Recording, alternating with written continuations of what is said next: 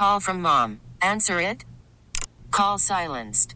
Instacart knows nothing gets between you and the game. That's why they make ordering from your couch easy.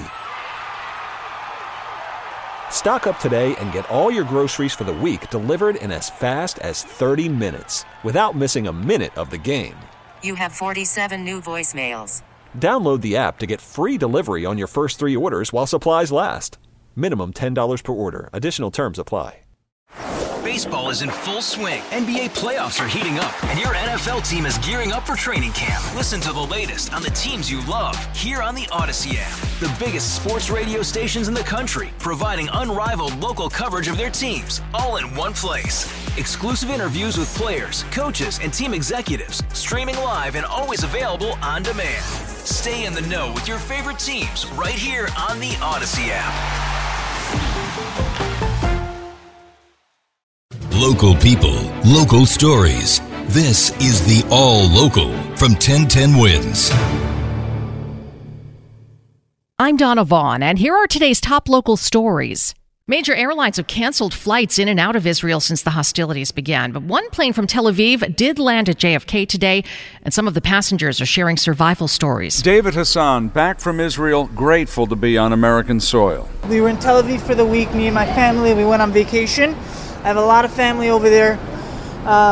Pretty much the last day, right before we were leaving, we woke up to sirens and rockets being flown right over us, one or two of them landed about a couple blocks away from us. It was very, very intense. He says the mood in Israel is sad. People are heartbroken, but they are determined. Very, very horrible. It's inhumane, the scenes that I've seen of what's been going on over there. Little children, women being kidnapped, killed. I don't know what to say. Disgusting. At the airport, he says it's chaos with so many flights having been canceled. Sean Adams, 1010 Wins on 92.3 FM at JFK. Nassau County reportedly has the third largest Jewish population of any county in the country, many of whom are now waiting for word about the fate of friends and loved ones in Israel. One Long Island family waiting for word of a young relative who's among the missing. Orly Somek from Nassau County shared a photo with me of her 25-year-old relative in Israel. Her name is Leah, and she was attending the large music festival there when it was attacked. No one has heard from her since. We're just waiting to hear, I guess, one way or the other, whether she is identified as one of the victims, if she's identified as one of the hostages. Orly moved to the U.S. when she was a little girl, and most of her relatives live in Israel. Think about the thousands of people that are at these festivals are all young. All the police and all the soldiers going out to battle to deal with all these terrorists they're 19, 20, 21, and then it's depressing. It's depressing that they have no lives to look forward to anymore. Sophia Hall, 1010 Wins on 92.3 FM on Long Island. Here in New York, a show of support for Israel scheduled late this afternoon here in the city. Governor Hochul and Mayor Adams plan to be there. This vigil and rally being called New York Stands with Israel. It's organized by the UJA Federation. Their Deputy Chief Planning Officer is Hindi Popko. She says putting this together has been very emotional. This was Israel's darkest day. Israel has never experienced the enormity of the loss of human life that it did over the past few days.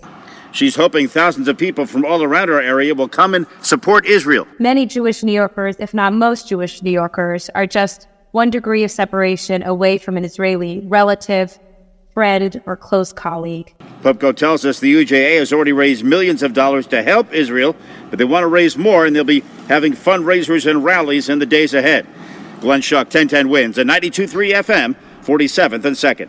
And another show of support for Israel on Long Island, where a rally and supply drive for victims is being planned for tonight. Nassau County Exec Bruce Blakeman spoke to 1010 Wins about what they're collecting. They're in dire need of many things, from AA and AAA batteries to knee pads to tactical gloves to toothpaste, toothbrushes. And Blakeman says this is personal for him, with members of his own family still in Israel. In fact, he says Nassau County has the third largest Jewish population of any county in the country. That supply drive and rally takes place tonight at 6 p.m. in East Meadow at the Harry Chapin Lakeside Theater inside Eisenhower Park. A disturbance Monday afternoon at the 9/11 Memorial in Lower Manhattan, where someone jumped into one of the reflecting pools. Authorities say the 33-year-old man vaulted 30 feet down into the shallow North Pool, one of two that sit in the footprint of where the Twin Towers once stood. Video posted online shows a man lying in the water. The suspect was arrested at the scene, then later taken to Bellevue with a leg injury. No word yet why he would have done it or what charges he might face, but authorities do not think he was politically motivated or that it had anything to do with the current unrest in the Middle East. Thanks for listening to the All Local from 1010 Wins. And for the latest news, traffic, and weather, tune to 1010 Wins, visit 1010wins.com, or download the Odyssey app to take us wherever you go. Hey, Rob Bradford here. I have set out on a mission with my good friends at FanDuel to prove what I have known for some time. Baseball isn't boring.